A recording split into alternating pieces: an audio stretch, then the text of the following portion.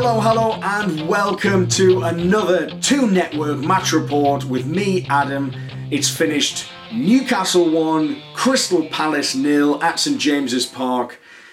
With the world watching in the wake of the takeover speculation, we put on a vintage display of champagne football. Nah, not quite. But it was a bit of a smash and grab winner from our very own Woolly Mammoth, Mikel Merino, who rose like a Spanish salmon to seal the 3 points in rather fortuitous fashion. But, so great news, absolutely delighted with the 3 points. Well, let's start from the start. Let's have a look at the first half. Ultimately, Palace started the better, the more assertive of the two sides. They assumed a lot of early possession. I thought that the movement of Zaha and Townsend, who were kind of playing as roaming wingers, but forward, they didn't actually have a specific target man with Benteke being out injured. But they did cause a lot of problems for us. If you consider our back four, there's not a massive amount of pace there. There's, Manquillo's got a little bit of pace. Yedlin's probably the fastest that we've got. In terms of the centre-backs, they had to probably be reliant on their physicality, their positional play as well to keep those two players under wraps. And Zaha, he's come back from an injury himself, as had Lejeune. But how dangerous a player Wilfried Zaha can be on his day. And we didn't really get out the blocks in the first half. I mean, the first incident of note, I'd like to hear what you think about this in the comments, was the Cabaye challenge on Yedlin. Now, I have seen this back before recording the video. I've just got in the house half an hour ago. I saw it back on Twitter, and for me, that's a poor decision from the referee. I think a yellow card is far too lenient. I wonder whether he's given a yellow card because it was relatively early in the game. I think it was around 20-25 minutes or so. I wonder whether he gives that a yellow card simply because he's unsure. He doesn't really want to unsettle. He doesn't want to make the more difficult decision, the right call, by making such a bold claim to say that it's a red card. But for me, and again, I'd love to hear what you think. If that's Shelvey with that challenge, if that's Mitrovic with that challenge, their reputation precedes them. And that's a straight red for them. No question. To be honest, I don't even think our teammates had Shelvey or Mitrovic made that challenge and got sent off. I don't think a lot of our teammates would be remonstrating because it was such a clear, cynical foul that was nowhere near the ball. And what adds fuel to this challenge is the fact that Palace had a penalty claim turned down seconds before. So Cabaye's trying to, I think Lascelles has got it in the 6-yard box and he's sort of trying not to panic. He's composed and he puts it out right, and Cabaye's chasing him, and Cabaye's chasing Yedlin, and he just goes in. It's the scissor motion as well that catches him, and it's so dangerous that could shatter an ankle. And I just feel that if that's Mitro or Shelvey, there's no question, and that's a red card. So why didn't we get a red card? And obviously, what happens then is the referee sets a precedent about what a yellow card. If that's a yellow card, then what does anybody have to do to get a red card in this game? So I think it set a dangerous precedent for the discipline within the game. And if you look, say, like I know that Lascelles got a booking for dissent after that because I think he obviously felt strongly that Cabaye should have walked, which I think most of us did. But Lejeune got a yellow card for, I think Townsend had kind of got away from him. It was a little clip. Townsend took a few strides, then he stumbled and went down. It kind of looked like he obviously made a lot of it, made a meal of it, given that he sort of was able to run a few steps after being tripped, apparently. But that was given a yellow card. Now, you're not telling me that little trip on Lejeune was yellow card worthy when Cabaye's was yellow card worthy. They're in completely different leagues, man. This is why there's a yellow card and a red card. And you could say to me, okay, Adam, but that was quite a cynical foul and Townsend was running in on goal. Right, fair enough. But then if you consider also, very soon after that yellow card, Yedlin's running through and Zaha's all over him on his back. takes him down, and he gets a talking to from the referee. Now, I'm not going to lambast the referee saying that he got all the big decisions wrong, because I don't think he did. I think on the whole, he got the right decisions right. But I think that Kabay one was a mistake, and what led from that was just a little bit of inconsistency given how high he'd set the bar for yellow card, and that the spectrum of yellow card and red card offences, or no card offences, was slightly warped because of that. So I think that had an impact on the game, and it was difficult decisions, difficult conditions anyway, with the rain started hammering it down as it went in. But they had the odd chance before the break. They were very good with their movement, I thought, and I was very wary of them from set pieces as well. But I remember a cross came in for Zaha, who headed down, but then it went wide. So that could have very well easily been 1-0. But that's about the closest that they came, Palace, in the first half anyway. So I think by the end of the first half, we were just desperate to get in. We were absolutely desperate to get into the dressing room, regroup, because, look, we've seen this countless times from Rafa Benitez when we were in the Premier League last with him in those last 10 games, and less so in the Championship, because I think we knew the level that we wanted to assert ourselves. But what he still did, and what he has done, is for the first half he'll play cautious, he'll keep it safe, he'll keep rigid, he'll keep structure, he'll keep defensively solid, and he'll try and identify weaknesses in the opponent. So when it comes to half time, he'll tell the players, right, we need to be passing more down the right, we need to be finding Hoslu's feet, whatever it is. When things aren't working, he'll identify these little improvements that we can make. And again, when we entered the second half, we still, I think, struggled to kind of do anything in the final third. There seemed to be a real lack of creativity today. Now, Perez was running his heart out, as he does, but I just don't think the link-up was there with Hoslu today. I thought Hoslu was starved of any real service today. I mean, I don't think he put himself about a bit, won a few important headers, but I think in terms of him getting a clear sight on goal or an opportunity to shoot or strike, very few and far between. So I think a change was absolutely needed. But I thought that even though maybe our wingers weren't getting the service to Hoslu, although in the first half Atsu seemed to be the more obvious outlet for our counter-attack, so he dribbled and got a nice ball in for Hoslu, who laid it off for Perez, who found Richie on the far side. So there was, won a corner, I believe, but some really good directness from Atsu there. And then there was the other one where Perez chested it down for Shelvey, first time ball through. Atsu dribbled and he had a guy on his shoulder. He did well to muscle in ahead of him. But I think because of the attention of the defender, he couldn't get a clean strike on goal, and it hit the side netting. So that was probably the closest that we came in that first half. But I just think that despite us not maybe creating too much in the final third, I thought the defensive duties of Matt Ritchie and Christian Atsu were excellent. I really think they need to be called out for that, because Atsu particularly, I mean, Ritchie kind of does it every game anyway, so he maybe surprises me less when he does do that.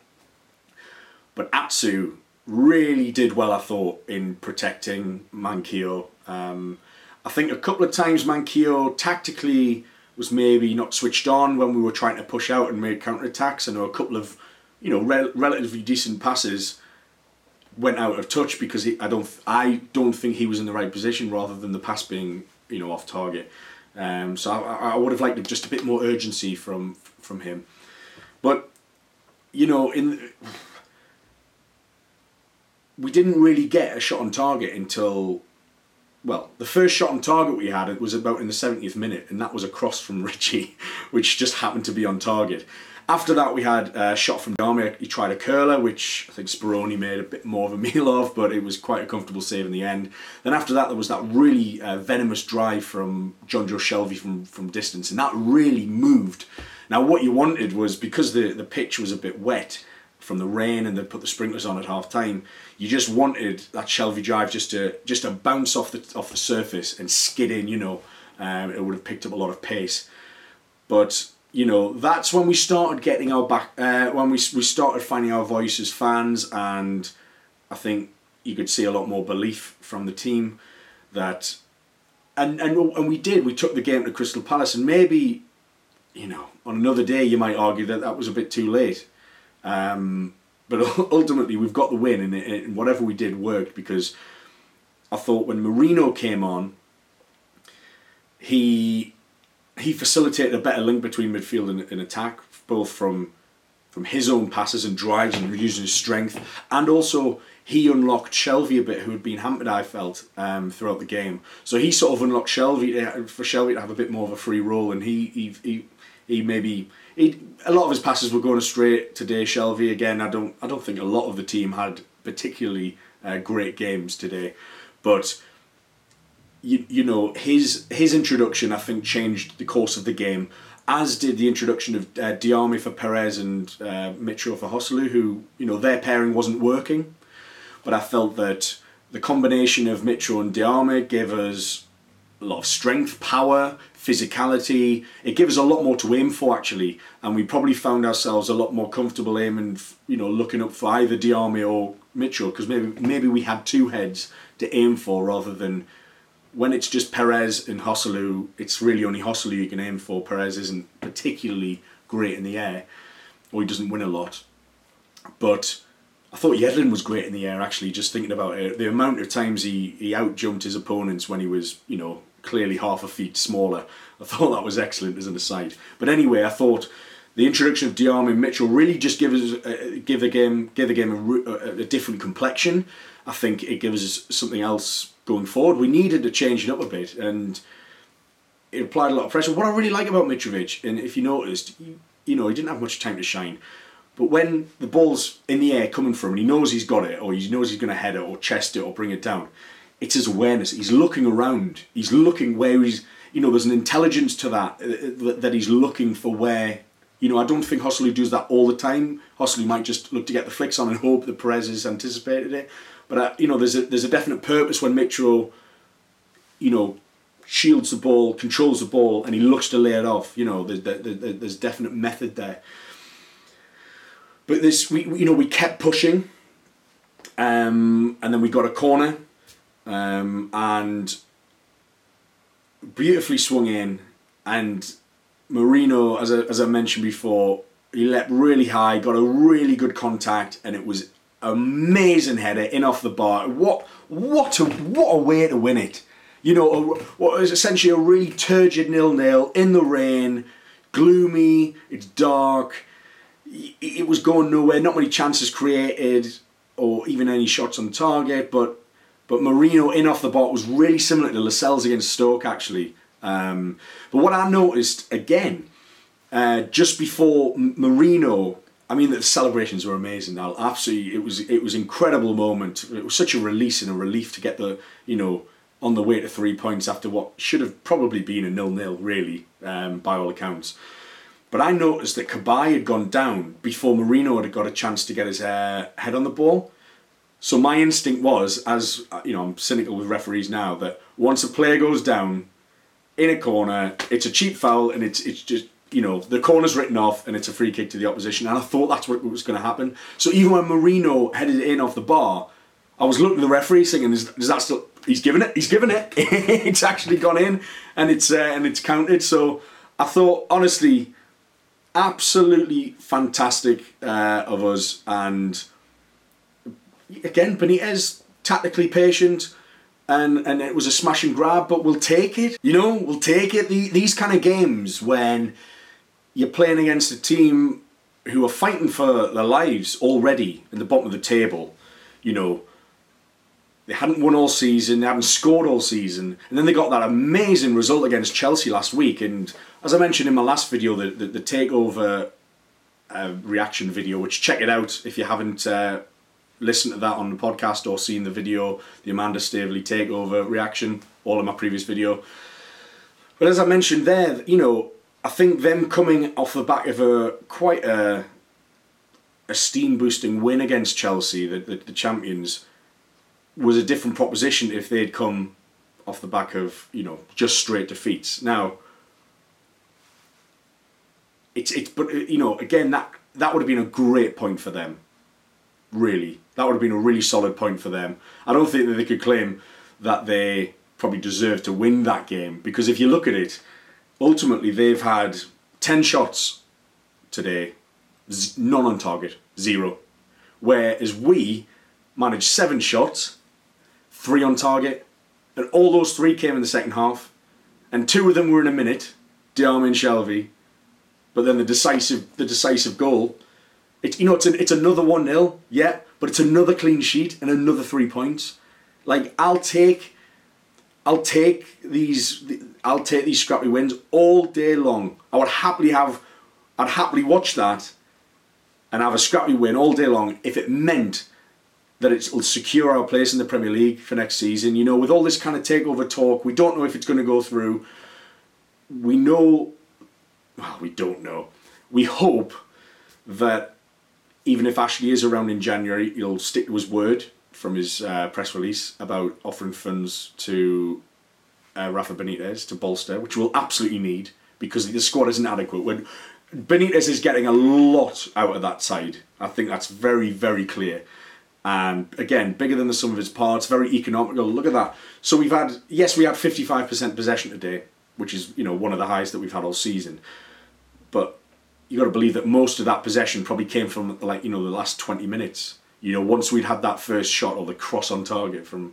I don't think that Richie cross counted as a shot on target because obviously we had those other ones on target that cancelled those out. But we didn't really start playing attackingly until with attacking intent and impetus until those the last bit of the game, and it reminded me very much of the Huddersfield game where we went all out very late on, and we managed against Huddersfield we weren't able to do so, but it's this economical efficiency that Benitez has in his tactics that I think he concedes that there's not enough quality in our side to dominate games and keep possession and have the other team chasing around. So it's about making the most of what we do have. This is a recurring theme, all these match reports. It's making the most out of what little possession you do have. And you look at the stats, and we've played it perfectly. You watch the game, and we're quite fortuitous to come away with 3 points. I think a 0-0 draw is probably what everyone had by the 80th minute had probably resigned themselves to, and why not? But what a way to get a win in the dying minutes, and just such a relief, and it just really raised the roof when we scored. It was an amazing feeling, and you'll take those all day long. Now, obviously Palace didn't have a shot on target, so you could argue, that surprised me actually, looking at that stat, because, for all their early dominance, and they were much better creatively in the first 3 quarters of the game than we were. They had much more going for them in the final third. They weren't able to test Rob Elliott in goal. I thought Lejeune was canny, sort of recovering from the error against Southampton where he conceded a penalty. I thought Yedlin had a good game today. As I mentioned before, Atsu and Richie really made a difference for us defensively in their roles as wingers. But I'd probably give the man of the match to, simply for his moment of magic, it's Mikel Merino. I think he did change the game when he came on in centre midfield by unlocking Shelvey, and that changed the complexion. And he popped up when it matters and scored a really, really superb header. It really was top class, in off the bar. You cannot save him. I think that was somebody on the line as well, and it's past Speroni, and you can't save him when he goes in off the bar like that. It's inch perfect. So absolutely delighted with the 3 points. That's taken us, I think, briefly up to 6th place. I'm recording this at the time of recording. It's 6:15 on Saturday the 21st of October. Above Liverpool and Arsenal, but they've got games in hand. But quite notably, we are only 1 point behind Watford. And rightly so, the media have been waxing lyrical about the work that Marco Silva's been doing there and the results that Watford have had and the performances, and they've completely changed. He's completely changed their fortunes around, and they've been kind of the early story of the Premier League season, I think, in terms of an underdog vying for European places. Even at this early stage, things might settle down a bit, but considering that the start that Watford have had, and they're on 15 now. After 9 games, we're on 14. And we're 4 goals better than Watford. They're on -2, we're on +2. So, looking at it in relation to how well Watford have done and the plaudits that they've received, and rightly so, we're up there on a championship squad, essentially.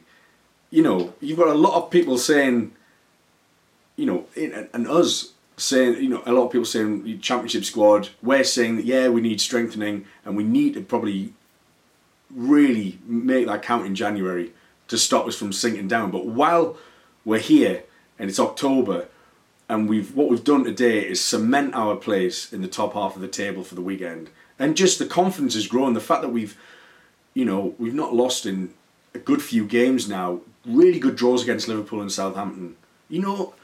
Under Pardew, under Carver, under McLaren, they're defeats all day long. They really are. I know McLaren would beat Liverpool 2-0 at home. But, typically those are the kind of games that we just defeat, and there's no momentum. Instead, the last 3, results, we've got 5 points out of a possible 9, and we've played Southampton and Liverpool as well. And another relegation rival in Crystal Palace. Look, we've still got to consider ourselves relegation rivals simply because of the squad we have and the fact that we're just newly promoted. So we could almost regard that against Palace as a 6-pointer, although I think they're in massive trouble now in terms of, are they going to pick themselves up in time? They need to start getting points on the board very, very quickly. So a game that could have been a turgid 0-0 ended up being a turgid 1-0. But these scrappy wins, so important and help drive the team forward. I'm absolutely delighted with that. And Rafa will claim that his tactical plan went perfectly, but I think he'll actually no. I think he'll be very honest about it. I think he'll know that we can play better and know that wasn't the best that we can perform as a team. But he'll be absolutely delighted with the way we defended today. Resolute, solid, and no shots on target from Crystal Palace. Not going to score if you don't have a shot on target, lads. So, I'm going to end it there. Fantastic result. Consolidates our place in the top half. Keeps momentum going. We're unstoppable at the minute. I really feel there's such a lift in the mood over the last couple of games to feel that we do belong in this league and we can do things in this league, even on a shoestring budget, and even with a lot of quality lacking, we can still come up with a smash and grab win like that. 1-0 against Palace. I've been Adam, thanks very much for watching. Subscribe on YouTube if you haven't already. Check out my other videos as well, I'm sure you'll enjoy them, particularly the Takeover one. That's still very, very much pertinent.